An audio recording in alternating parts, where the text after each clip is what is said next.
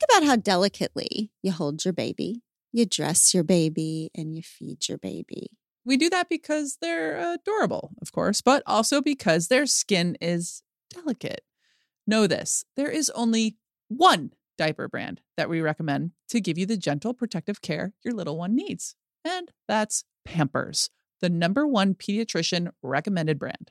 Their Swaddler's diaper absorbs wetness better versus the leading value brand and provides up to 100% leak-proof skin protection to keep your baby's skin dry, healthy, and beautiful. And when you use Swaddlers in tandem with new Pampers Free and Gentle wipes, you'll keep your baby's skin healthy. The wipes are made from 100% plant-based cloth, and you won't have to worry about tearing. With Free and Gentle, mess meets its match. That's right. So download the Pampers Club app today and earn Pampers Cash. Redeem your Pampers Cash for exclusive Pampers coupon savings and rewards. 'Cause we're adventurers and heartbreaks on that.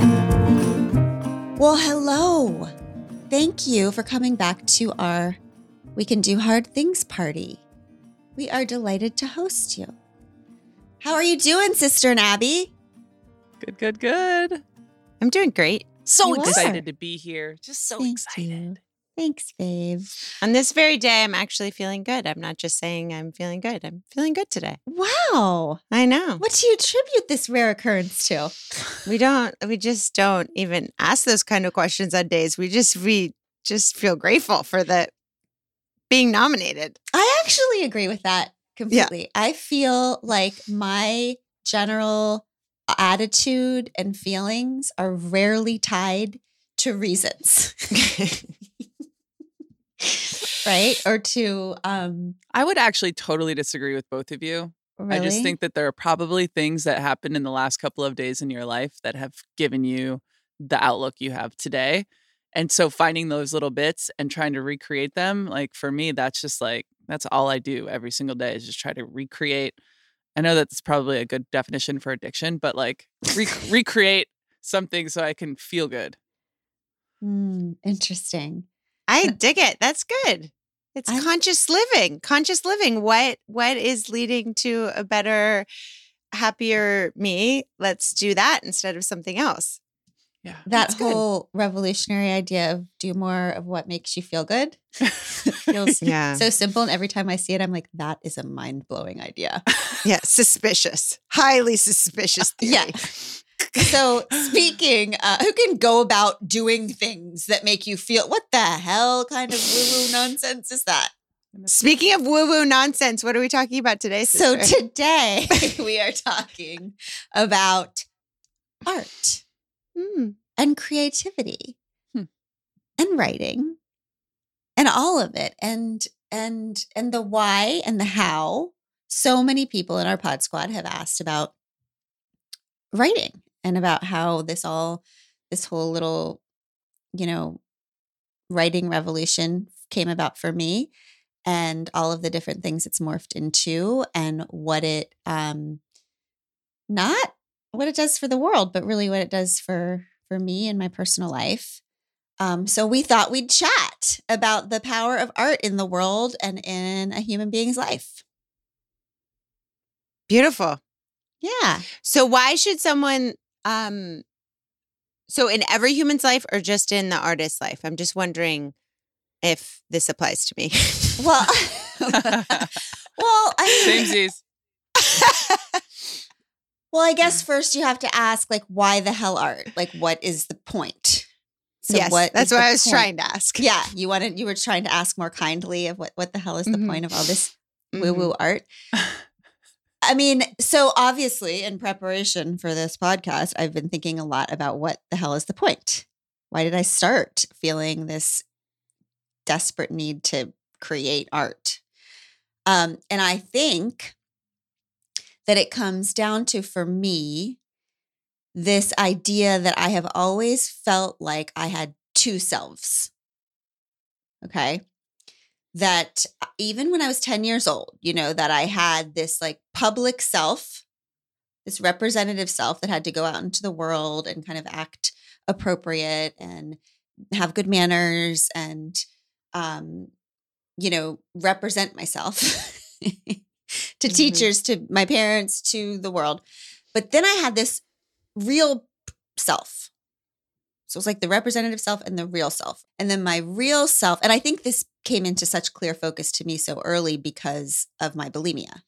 It was very clear to me that I had this self that I sent out into the world, to school, to do the things. And then I would come home and binge and purge. And so it was very clear to, like, I had my out in the world self, and then I had my bathroom self, my kitchen and bathroom self. Right. Yeah. And that was a completely different self. And it made sense. It was like a way to kind of indulge or live into the hunger and humanity of being human, appetite, hunger, all that, while publicly following the rules of girlhood, right? Like, don't be wild, don't be hungry, don't be animalistic. So what was clear is that my real self was not fit for public consumption. That's what I understood to be true. And I mean, this idea of two selves, I mean, you know, sister, because you lived it with me. And then, Abby, I've told you so much about this, but on the last podcast, I talked about the moment when I was a senior in high school. Yeah. And I went into the guidance counselor's office and said, I can't do this life anymore. I need somebody to help me. So I actually did leave high school. I went to a hospital. I stayed there for a while in the hospital. I'll talk about that on another podcast, that actual experience in there, because it was really life-changing and important for me. But then when I came back out of the hospital, I went back to high school. Okay. So it was just like right back into that environment that I was so afraid of.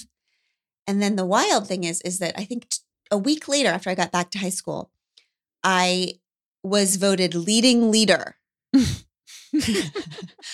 of my senior class. And this is a huge ass class. Okay. It was like 1,000 kids in this class. Like, everybody sat down at their desk and thought, who is the best leader in this class? And they were like, the girl that just got sent to the mental hospital. Like, that's the one, her. We want to follow her. Okay. And so I found I had the sash that said leading leader. I'm driving around on a car and like the homecoming parade, having just been discharged. And that for me is the pinnacle of the two selves for me. There was the mental hospital self. And then a week later, there was the leading leader, smile, wave to the crowd self. Right. So, and I know that most people have maybe less dramatic versions of the two selves, but I do feel like everyone has them, right? Like, you have yourself, okay, you're at a party, for people who go to parties. You're at a party, you have the self that's like on the couch or mingling and talking to people. And then you have the bathroom self where you're staring in the mirror and you're like, okay, what did I just say? Like, I want to leave?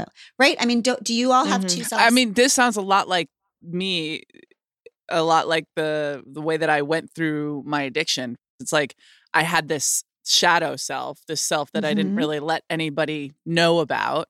And then I have my public self. So I think probably a lot of folks out there who struggle with addiction probably will absolutely understand what you're talking about, for sure. Yeah. Or even just in day-to-day relationships where you're in a relationship and you're thinking in this moment, what a healthy, constructive person would say is X. But what I'm thinking inside my head is a whole different ballgame. But you're not allowed to say what you're thinking. Right. And some of that is like, good call. Because if I said everything that I was thinking, I would have no relationships at all. So there's a thin line. But I think everyone can recognize there's something, it's the internal monologue and drama that you're dealing with internally. And then there's what everyone else can see. Exactly. It's like when someone asks you, how are you? Like we talked about in the last pod. And what you say is, fine, I'm good. And then your other self is thinking, life is shit. My marriage is suffer. I'm so tired. I'm like, if you've ever said something that your inner self was not saying, that's the two selves, right? It's like throughout the day and the you staring at the ceiling at the end of the day. It's the on-stage self and the backstage self.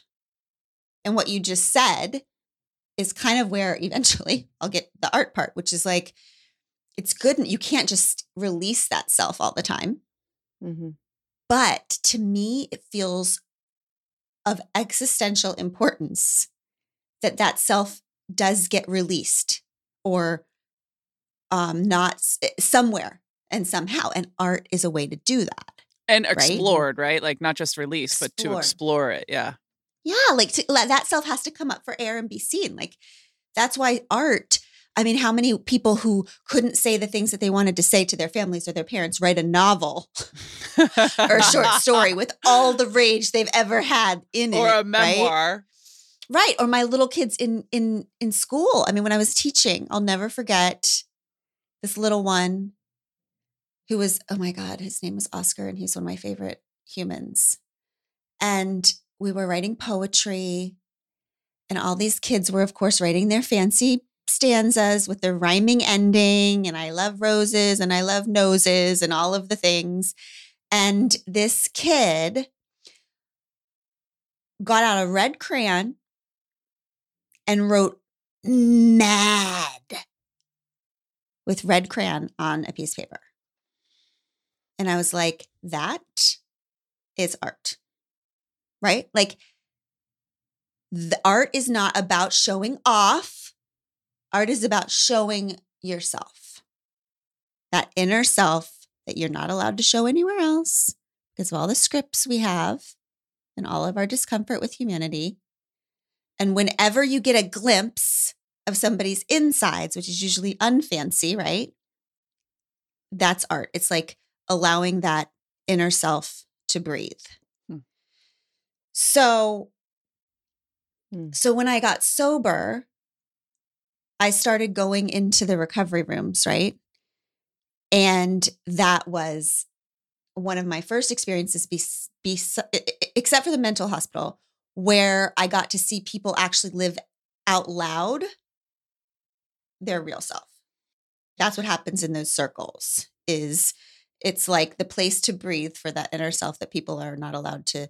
And so that was extremely comforting to me to have a real live place where you could let your real self breathe.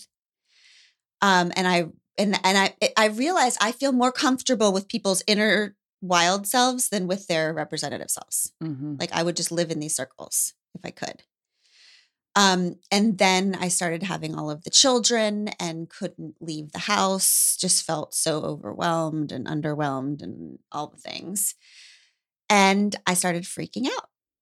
There was no time for my inner self, right? That was over. I was just one role after another all day. And I'm sure many people will be able to relate to that. And then one day I was getting ready to put the babies down for a nap. And I passed my computer and there was this thing going on Facebook called the 20 things or 25 things. Mm-hmm. It was like this little challenge, the challenges that go around the interwebs. And it was like, just write 25 things about yourself. Okay. And something like tingled in me like, oh, I could do that. You know, that little tingle of interest, of curiosity. And I sat down and I typed out a list of 25 things and I pressed post on my personal Facebook page and I walked away, put the babies down, did all the vacuuming and all the things that get done every day and nobody ever sees them. And came back to the computer a couple hours later and had this very confusing moment where I looked at my computer and I saw that my list from my personal page had been shared like a million gazillion times. And I looked at my email and I had like a ton of emails. And if you'll remember, sister, I had like 4 or 5 voicemails in a row from you. Okay. Which is the moment that my blood went cold, because usually when I have a lot of voicemails in a row from you, it's a signal that I've done something weird that like normal humans don't do, right? And so what had happened, and the only way I can describe this is to just tell you, listener, here was my number 6 Okay. I'm a recovering food and alcohol addict, but I still miss booze. In the crazy way we can miss those who repeatedly beat us and leave us for dead. Mm. Just a light, Okay. little casual Yeah. Facebook 25 things. Little Well, number babes, 6. here was my friend. Here's my friend Lisa's number 6. My favorite snack food is hummus.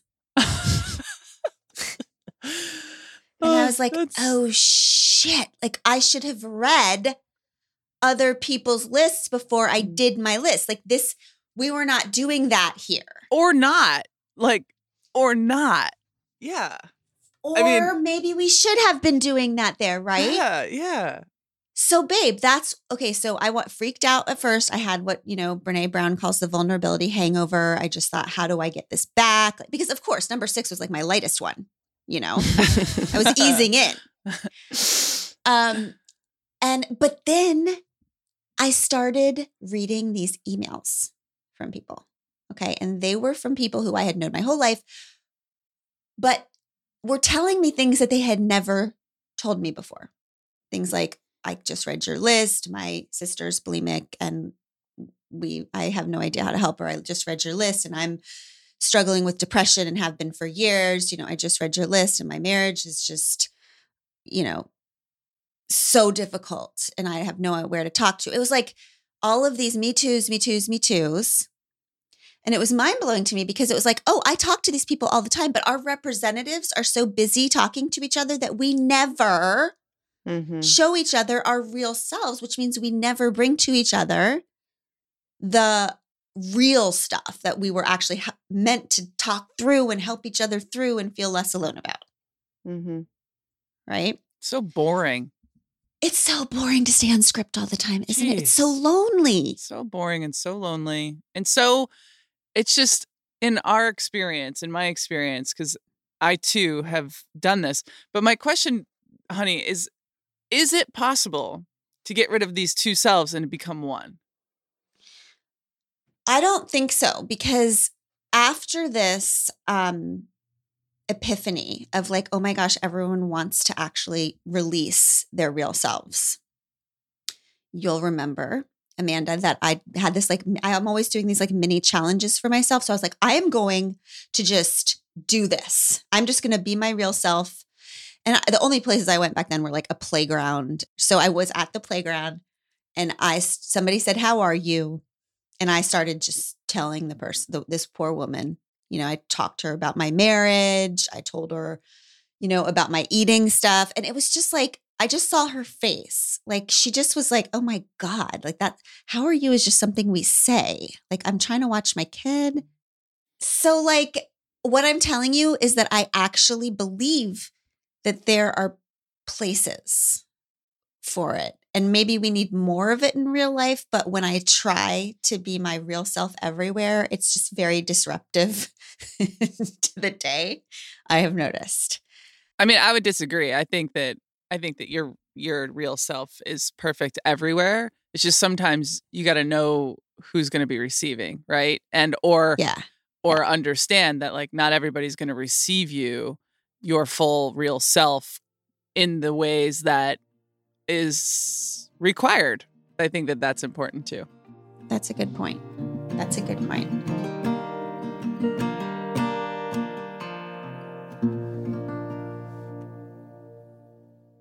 If you want to learn something new, would you rather learn it on your own, from a random teacher, or from folks who are the best of the best in that skill? I think I know which option most of you would choose. That's made possible by Masterclass. In recent months, they've added classes from the likes of Ava DuVernay, who gives us tips on how to reframe our thinking in all walks of life. One of our personal favorites recently was the one-on-one time we got with Amy Poehler in her class on preparing to be unprepared. So good. With Ava DuVernay. With over 180 world-class instructors and a 30-day money-back guarantee for new members, there's no reason not to get started today. And right now, our listeners will get an additional 15% off an annual membership at masterclass.com/hardthings. Get 15% off right now at masterclass.com/hardthings. Masterclass.com/hardthings. hard things. Well, back then I remember having that experience and being so amazed that writing was a place. What I learned from that is that writing is a place where I can explore, I can be this real self. I can show my real self to the world and they can actually see me. And, you know, it's like I heard my friend Holly talking about writing as like this flare we throw up into the air saying, find me, help. I'm here. My people find me, you know, and we look for people's flares and we find our people. That's what it felt a lot like to me. And then for Christmas that year, my sister came to my house for Christmas and she brought me, right around Christmas time, brought me a laptop, said, you were meant to write. I want you to get up every morning and I want you to write and I want you to use that voice you used in that Facebook list. So I started getting up every morning and writing. And I don't know if you remember, but I started writing and just sending emails to people, to my friends. Oh, I remember. Yeah. I would just get up every morning, write all of my thoughts and opinions about everything and send them to like 5 of my friends over and over and over again. Angels. Angels they are. Oh my It's God. true. And then It's if they true. didn't write back, babe, because they were, you know, like trying to have a life and at work, I would ping them and just be like, just wanting to know if you had any chance to, you know, read my thoughts. And finally, my precious friend, both of our friends, Joanna Cosmides then, Joanna Edwards now, who's one of my favorite artists in the whole world, who actually designed the Love Warrior book jacket. She was one of those lucky 5. And she wrote to me one morning and said, honey, I'm attaching a tutorial about how to start a blog. It's true. Blogs are for people who have as many thoughts and opinions and feelings as you do, but want to keep their friends. So, Godspeed. We love you, Joanna. Now, it is the truth that, so I started writing on this blog called Momastery. This is years ago. So my writing career started because my friends didn't want to read my writing. It's a true story. It's a true story. We didn't not want to read your writing, but to have to read it from like 8 to 8:20 every day and then send you a reaction was like a lot of responsibility. It's a job. You had 5 editors. Did you read it yet? I just wondering, did you read it yet? Did you read it? Every morning. Bad, embarrassing. It's embarrassing. So I started that blog, Momastery. It was called Momastery because I'm so obsessed with every spiritual tradition, right? Back then, my everyday spiritual practice was motherhood. That's how I was in the trenches. That's where I was learning the most about myself, my capacity for caring, my capacity for rage, my exhaustion, like all of it was a crucible, early motherhood. So I called it Momastery. I promised myself I was going to get up every single day, no matter what was happening. And I would go up at like 5:30 in the morning to this little playroom, tiny playroom that we had upstairs.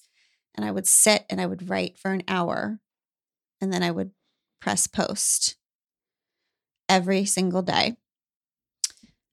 And that was a big part of it too, because you made that promise that you were going to just after an hour post it, whether you thought it was like good enough or not. And I think that was a big part of how you ended up doing what you were doing, because you didn't wait for everything to be perfect. It was just every day you just do it. That's exactly right. Can you be an artist without posting? Because I think that we have that question with Tish. Like sometimes she writes all these songs and won't play them for us or won't let us read the songs. And it's like, does art need to be made public to be considered art? I don't know. I think people probably won't like my answer to this question, but my first reaction to that, and I'm sure this is wrong in a million ways, but I feel like for me, the people who make art and then don't release it, it feels like purer to me. It's like they're just doing it because they have this self that they want to get out and see for themselves, and they're not doing it for anyone else's applause or reaction, or it just feels so pure to me. Oh my God, that's how I feel about trips. I feel like when you go, like there is something so sacred to me about traveling and visiting and seeing new things. And I have this feeling about it, about not posting anything about it on the internet, because I feel like then that becomes you're living for that post, or you're doing it for the people's response to, oh, you went to that place, as opposed to just living it and being it and having that be the end in of itself. I love that. That's exactly it. That's exactly it. It's like, I feel that same way. It's like once you give something away, it's so important in so many ways. This is not a black and white thing. Like it's so important. Art can change people's lives and change the world. And obviously, like I believe in putting it out there, but there's something that when you keep something to yourself, you just get to keep it. Mm-hmm. Well, it's also proof to yourself that that was an end in and of itself. Yes. That like just that there is value just having produced that, not for the consumption of others, but just that was worth it, that it got out of you and that you created it, but not that anyone else saw it or understood it or appreciated it. I think that's why reading Emily Dickinson makes me so emotional. It's because I'm like, oh my God, she just is writing this. It just makes me feel when I read her stuff, because it's clear to me that she was just trying to get her insides out for her and not for the world's approval or response. Well, and think about her during the time when she was creating that art, how little women were respected, and especially in, I bet, the art world still, right? It's hard as a woman to get like any respect. But you did get respect, Glennon, with the Don't Carpe Diem post that went viral. Tell that story. Well, I mean, because that's what people always want to know, like, how did it get big? I mean, I wrote on the blog just that, without a doubt, that is what I was looking for. It's a place to tell the truth, a place where other people, it was like a meeting. It was like turning my life, my everyday life, the interwebs, my life in my home where I was so isolated, into a meeting, because I'd get to say every morning, hi, my name is Glennon. I'm a recovering everything. And here are the things. And then everyone else would go, holy shit, I think that stuff too. I thought I was the only one. And then it's like this process where the deep, dark thing inside of you that you're trying to hide, you get it out in the light. Everybody else goes, oh, same. And suddenly you're free from it. It's not dark anymore. You feel lighter. That's what I was looking for. It's like that Muriel Rukeyser poem, that what would happen if one woman told the truth about her life, the world would split open. It's like that's kind of what happened over there. Yeah. Yes. And it was beautiful. It was what I wanted and needed. And then somebody revamped the blog and added share buttons. I didn't even have share buttons on it for like a year or two. Or maybe longer than a year or two. I don't know. It's like 5 years. Yeah. Well, clearly you set the blog up, sweetheart. I know, because all I had was Joanna's tutorial. She followed Joe's tutorial. She's like, dear Google, blog. Yeah. So I wrote for years and years with just no sharing ability. And then somebody came and revamped it and added share buttons. And then the next day, after it changed over, I wrote a post called Don't Carpe Diem about raising small children and how people are always telling you to pay attention because it goes by so fast, which is the worst thing we can say to parents of young children, because every day feels like a freaking millennium when you have small children. So then not only do you feel exhausted, but you feel guilty for not being joyful enough, and on and on and on. And so that post, and I remember you and I were on the phone that night, sister, because I was like, what's happening? Why do these numbers keep saying like 40? Yeah, gazillion? Our blog is broken. My blog is broken. Yeah. It just went so crazy viral. And so then all of these agents. And the only agent I had ever had in my life before this moment was a real estate agent. So literary agents started emailing me. And I just did nothing. I was like, this is too weird. I remember I started forwarding them to you, sister, and saying, what am I supposed to do with this? You said, find one that you like and email them back. Find one that you like. So I read one email. There was 2 women. I vibed. I felt like their email was great. I wrote back. I said, what the hell is happening? And what am I supposed to do? They said, you're supposed to pick an agent. I said, how the hell am I supposed to pick an agent? And they said to me, you just need to ask around. And that was the moment where I was like, how in the hell? Okay, let me tell you where I go. I go to the bus stop. I go to the grocery store. Should I ask around at the bus stop about like what's the best process of choosing a literary agent?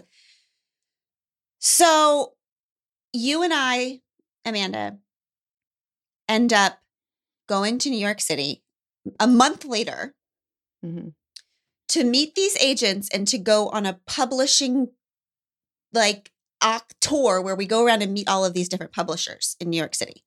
Yeah, it was actually 2 separate trips. First the agent, then the publishing. But I do think it's important to note here that for people who aren't as lucky to get an influx of agents trying to get their attention, that like 3 months prior to this, we had printed out every single page of the blog and organized it into chapters and like did a letter to a couple of agents to try to get published. Yes. And was rejected by them. So I think it's important to know that if you get rejected, it is not necessarily because your work is not worthy, because, you know, fast forward a hot minute and they were all trying to get your attention. So anyway. Yeah. And then you get to think about those people that rejected you. Just every once in a while, you just get to think about them. It's the best.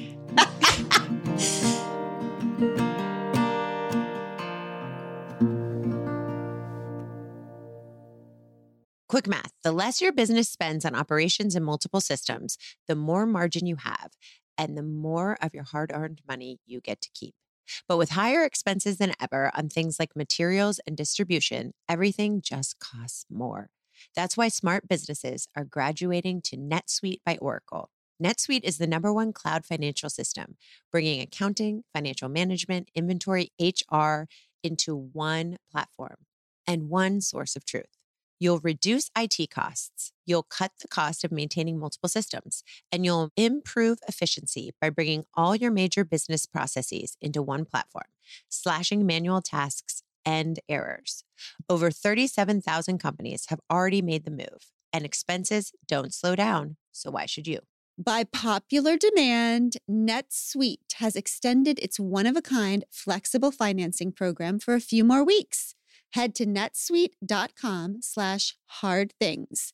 netsuite.com/hardthings. That's netsuite.com/hardthings.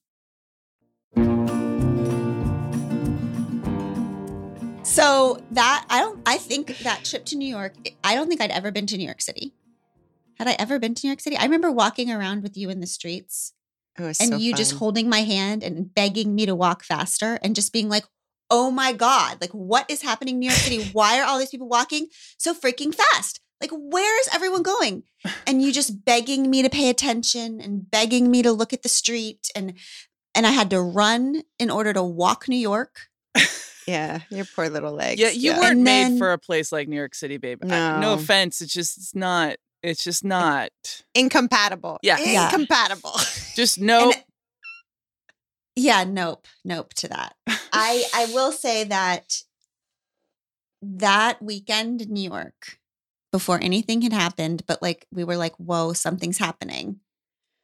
Nothing from the rest of my career compares in any way to that time with you in New York. Mm-hmm. I think we got on a freaking rickshaw. Actually, I still have that video. We're gonna play that for the Pod Squad. Yeah. The rickshaw, you and me sit like being like, wait, they have carts that you go through the streets of this chaos in a in a bike. Well, we couldn't get a cab. We were late for our train back because our meetings went so late and we were going to miss our train back and we couldn't get a cab.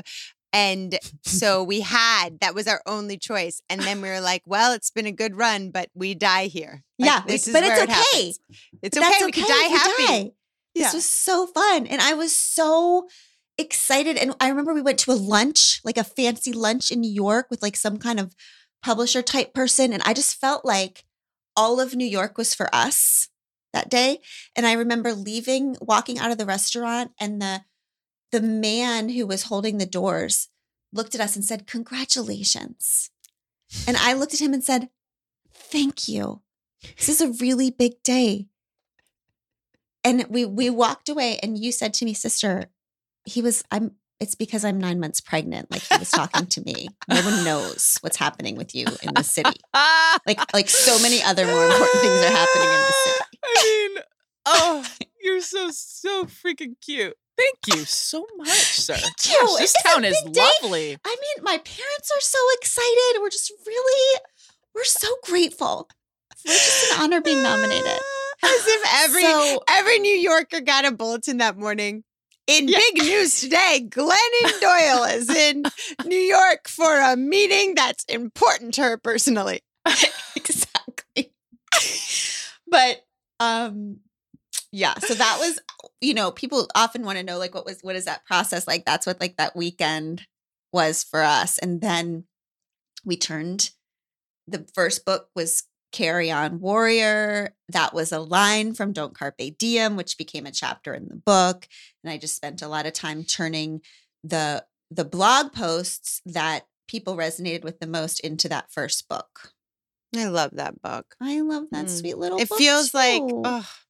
it just feels like your first house you lived in. I Like you just know. like love it so much. And then Yeah. I look back, sister, the way I was talking in that, it's like so strange, you all, to have a version of yourself a decade ago out in the world. Like, I want you to think about if like your senior picture from high school, yeah. like people were walking around looking at it, talking about it. It's like, it feels like this is why Jesus only wrote in the sand, right? It's like, so it can be very cringy to have this version of yourself that, But is it's so long beautiful, ago. and it was I know, and so it was was everyone's true. senior picture. So was everyone's senior picture. Nope. Well, not Nope. mine, but Nope. Not mine. Well, beautiful in the way of that was a true snapshot of you at the time when you were Exactly. in fact doing your best with what you knew. my snapshot.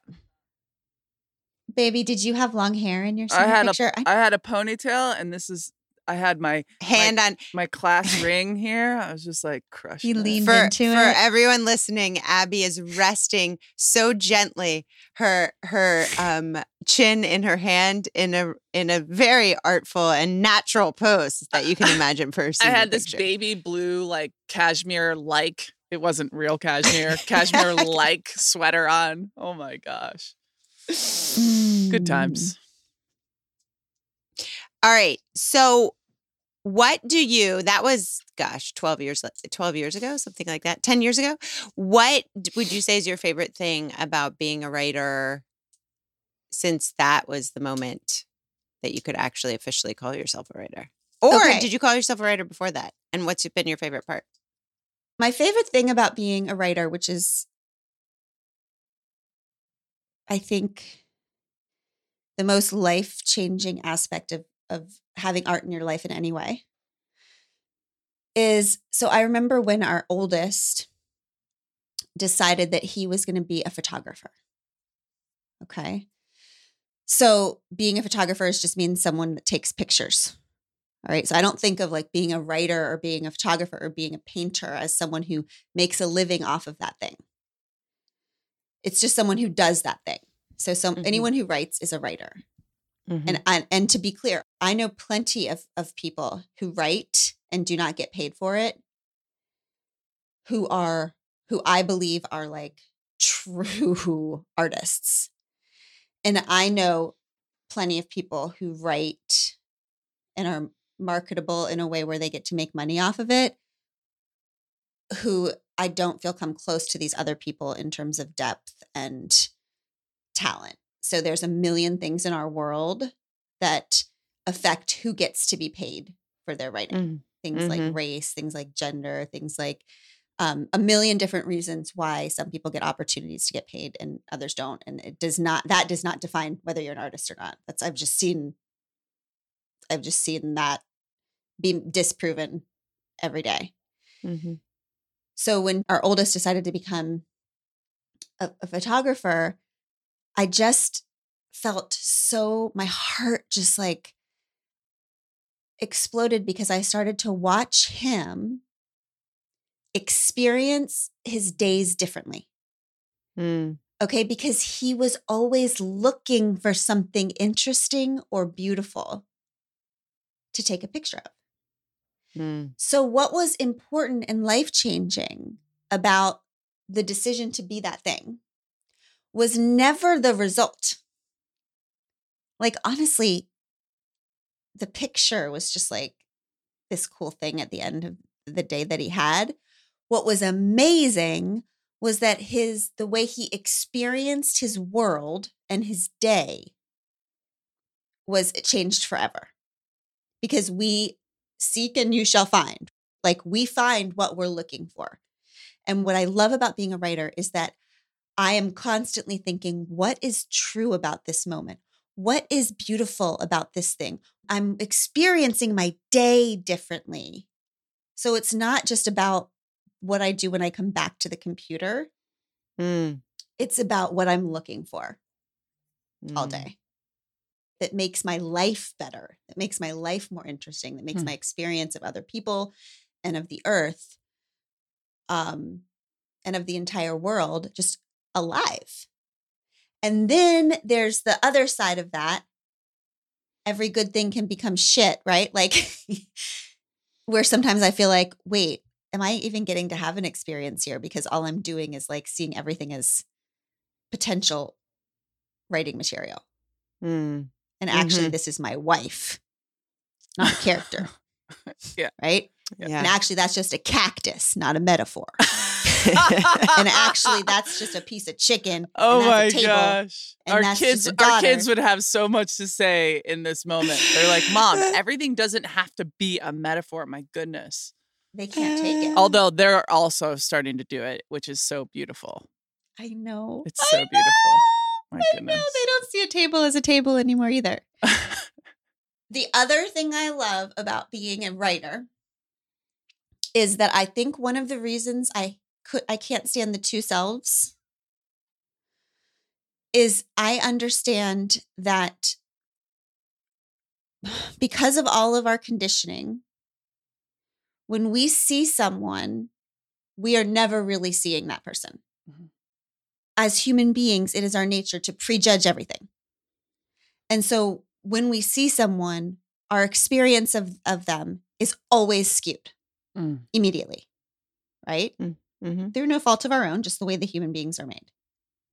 So it's an art when somebody puts out a painting, when somebody makes a play, when somebody writes a poem, when somebody dances a dance. It feels to me like a way of showing that untamed self to other people's untamed self. Right? Like a way of truly, how do we ever really, I mean, it makes me so stressed out and sweaty to think about this, to really think about like, how do we ever show our real true selves in a way where other people can actually see us? And it's not perfect, right? I feel like I'm writing in a way that is as close as I can get. Okay, hold on a second. This is fascinating. And it's like striking me. Might sound super odd. I don't know. But it feels like what I was doing on the field was a little bit like that. So maybe I also have art in me. Because yes, I was creating something out of nothing, but I don't know. There was maybe sports is like art in motion on some level, because just hearing you talk right now, Glennon, I'm like getting like this. When I was on the field, I wasn't performing like gender roles. I was like out there just being free and being powerful and being fast and being talented and being creative and being skillful and being tactile and all of these things, though it might not from like the world's quote unquote definition of what art looks like. Like I think that is art on some level. And I think that this could be kind of telling in terms of the way that our women's national team is experienced, because maybe maybe the whole of my life have been breaking free from gender norms or the conditioned idea of what being a girl is on the field. Like I'm just going out there playing and being fierce and being myself and not following like the guidelines or the conditioning that was handed to me when I was born into this world, right? So I don't know. I think I could just be free to be myself out there.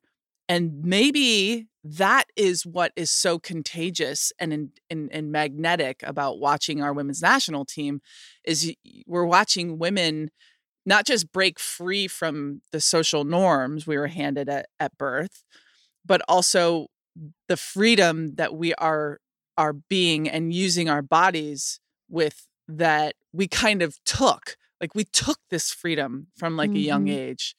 I don't know. I mean, it's fascinating. It's like, while far from perfect, sports do seem to, first of all, of course it's art. You're creating something out of nothing. You're creating the play. You're creating the thing using your mind and your body. You're creating this thing that was not in existence before, that people are seeing and feeling and reacting to in real time. It's like a play. I've had that experience, Abby, where I've watched the boys play the sports on the television. And I have watched them hug each other, kiss each other on the cheeks, be so affectionate to each other, watch the men in the stands with a full unbridled enthusiasm and passion and tears. And I have wondered, is this why they love the sports? Because it's a place where they can be fully human, where they're allowed to let go of this, conditioning boys have, which are don't touch each other, don't show vulnerability, don't show enthusiasm, don't show joy, don't care. They're allowed to do it in that realm, right? And girls are allowed to be fierce and animalistic and mighty and not care how they look and just care how they feel and compete. And so did that freedom, this is my question for you, what I'm really interested about. When you stepped off the field, because there was you felt free, but what about the world's reaction to you? Yeah. Okay. It was like, I guess, this oasis, this field for me, just thinking about it instantly when I'm walking off the field, right? Like the first things that are said to me are just, first of all, surprise at what I was able to do. Wow, you don't play sports like a girl. Like you don't run like a girl. And so from a young age, I'm internalizing this misogyny. I don't understand it to be that. I'm taking it as a total compliment, right? But what's getting set in my conditioning is hatred of women. Right. that women are less than, that women are not to be aspired to be, right? So this probably informed so many of the decisions that I ended up making on how I want to dress and how I want to present and how I want to walk in the world. And what looked like a big compliment is this total sexist way of being. And like, yeah, what not to be like, and so I don't know. I think it's really fascinating thinking about this freedom that I was expressing on the field was then being not just judged, but like put in this corner. So I'm now, the male privilege that I have experienced in my life is true, is real. And it's something that I'm trying to work through, right? Like, why have I made some of the decisions that I have made? And a lot of it has to do with the way that the world responded to the freedom that I showed on the sports court or field. And I would say that about art. I would say that exact thing, that has been my experience. That in art, I feel free to show my true self, my real self, in a way that feels less encumbered by my conditioning.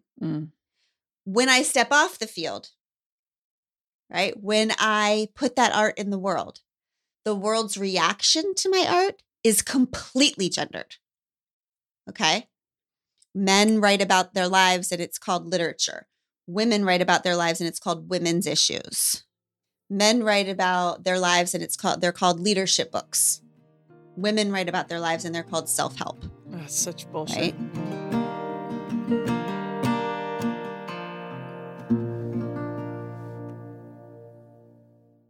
If you've ever been in the market for a new home, you know home shopping can be a lot. There's so much you don't know and so much you need to know. I know I've been there before, and I feel like I'm always expected to know everything despite having all of these questions. What are the neighborhoods like? What are the schools like?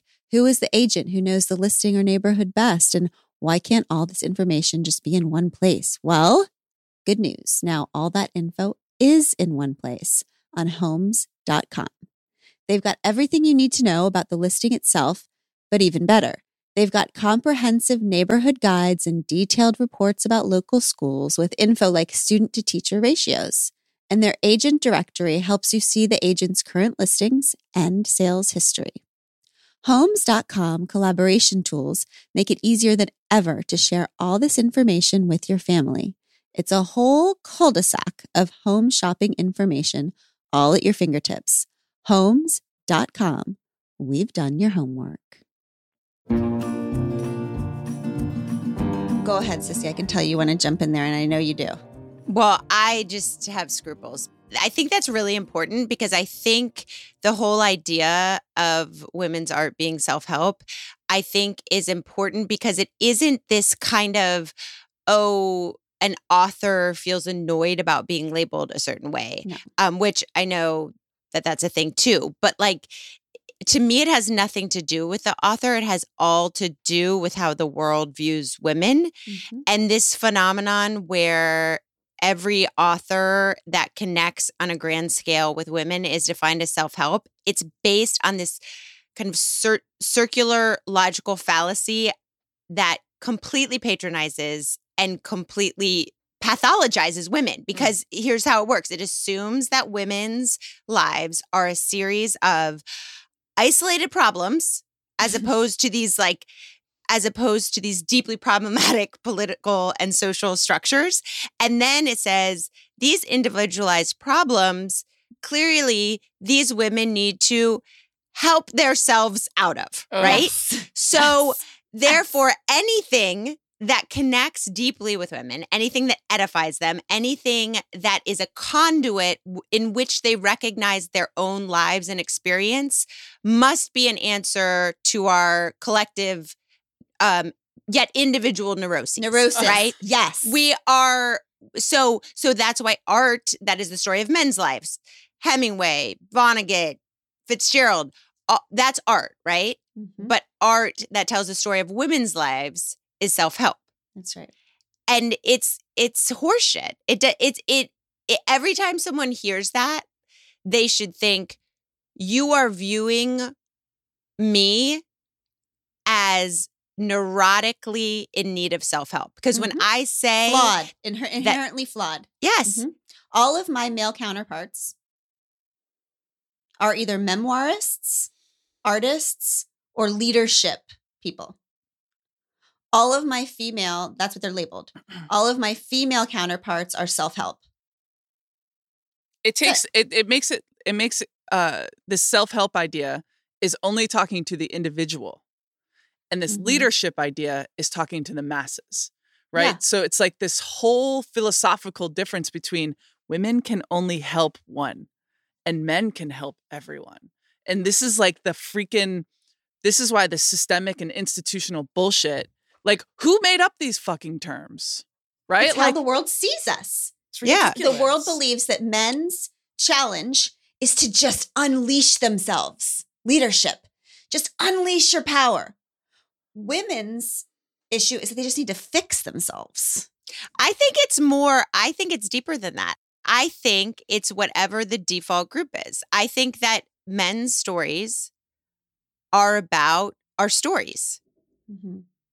Because that's the default, because that is the lens through which the world allows them to just be stories. Mm-hmm. And women's stories and women's experience must be a lens through which we see that all women have these various and inexplicable individual dramas in their lives. That's right. One can't know why they're all so deeply irritated, but that's good because we'll give them lots of books and then maybe they'll figure out what the hell is wrong with them and then they can help themselves out of it. Yes, that's right. That's why they used to call in the second wave of feminism, they used to call the conscious reasoning groups therapy. They would make fun of them. Oh, the girls are in therapy again.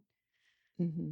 Yeah, this is repeated over and over again to all female artists forever and ever. We just have to see it. And that's why I feel like there's this, like, when you're talking about creativity and people might think of themselves as, I'm not a writer, I'm not a painter, I'm not a poet, so I'm not a creative. But the one of the like main theories about creativity is that a driver of it is called the assumption breaking process or counterfactual thinking, that you need to engage in counterfactual thinking to lead to creativity. And so you have to get rid of all these kind of preconceived assumptions to even begin to attempt a new approach that hasn't been tried before. And that's why all of this, it always starts with like, if only, or why can't it be, or why can't, and so that's why all of that kind of deconstruction of conforming to gender, roles or white supremacy or worthiness is productivity, all of that is inherently a very creative process. Mm-hmm. If you're willing to think, what if or why not, Mm-hmm. that is creative. Like you're doing a creative thing. So I think what we're both saying here with this art and sports and all of it is that what is crucial to me is that art is just about finding a place to tell the truth about your life, like as close to the truth as you can get. We call it like the truthiest truth, to be free, to let that real self free. And then there's this crucial moment where you have to only be responsible for that.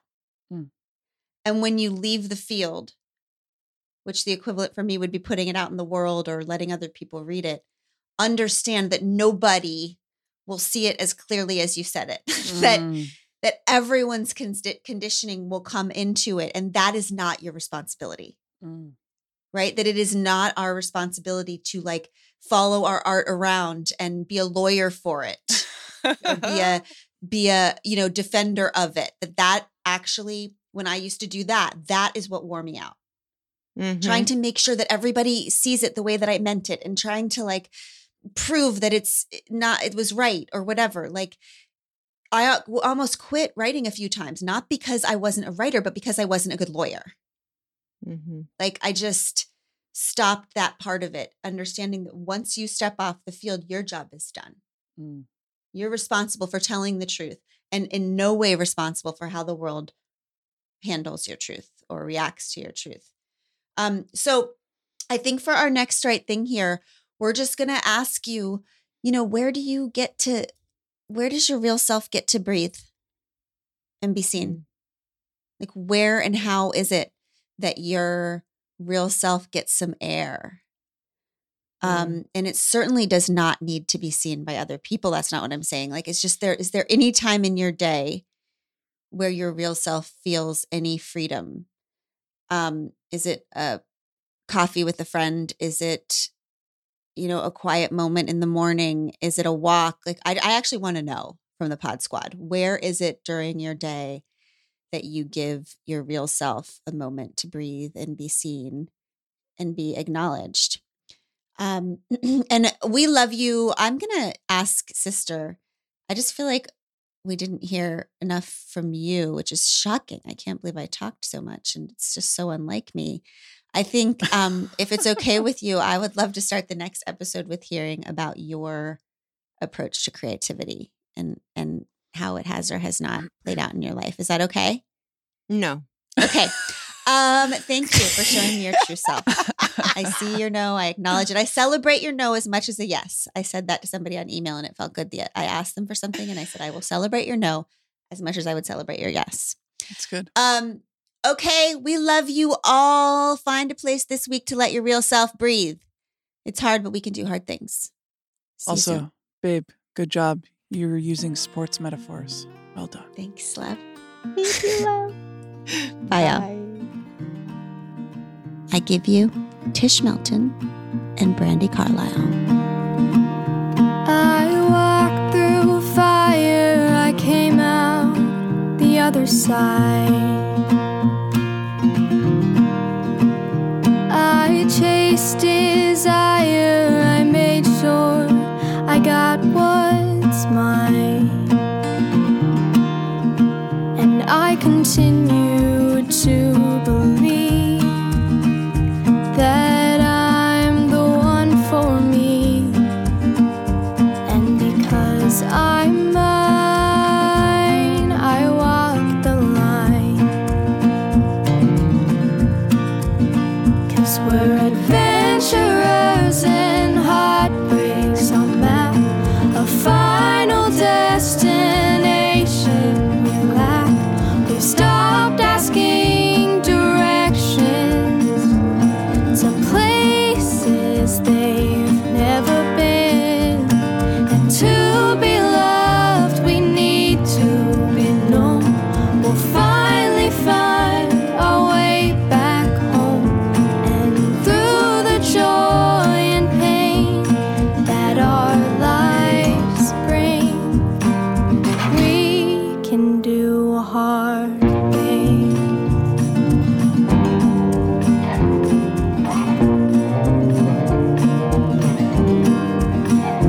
I hit rock bottom, it felt like a brand new start. I'm not the problem, sometimes things fall apart. And I continue to believe the best people are free. And it took some time, but I'm finally fine. 'Cause we're adventurers and heartbreaks on map, a final destination we lack. We've stopped asking directions to places they've never been. And to be loved, we need to be known.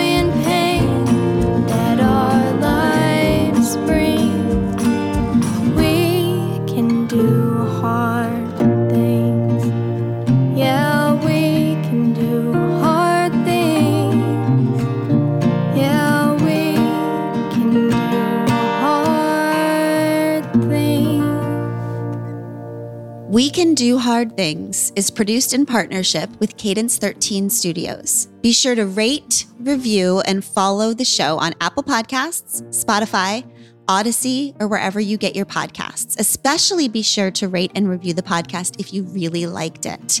If you didn't, don't worry about it.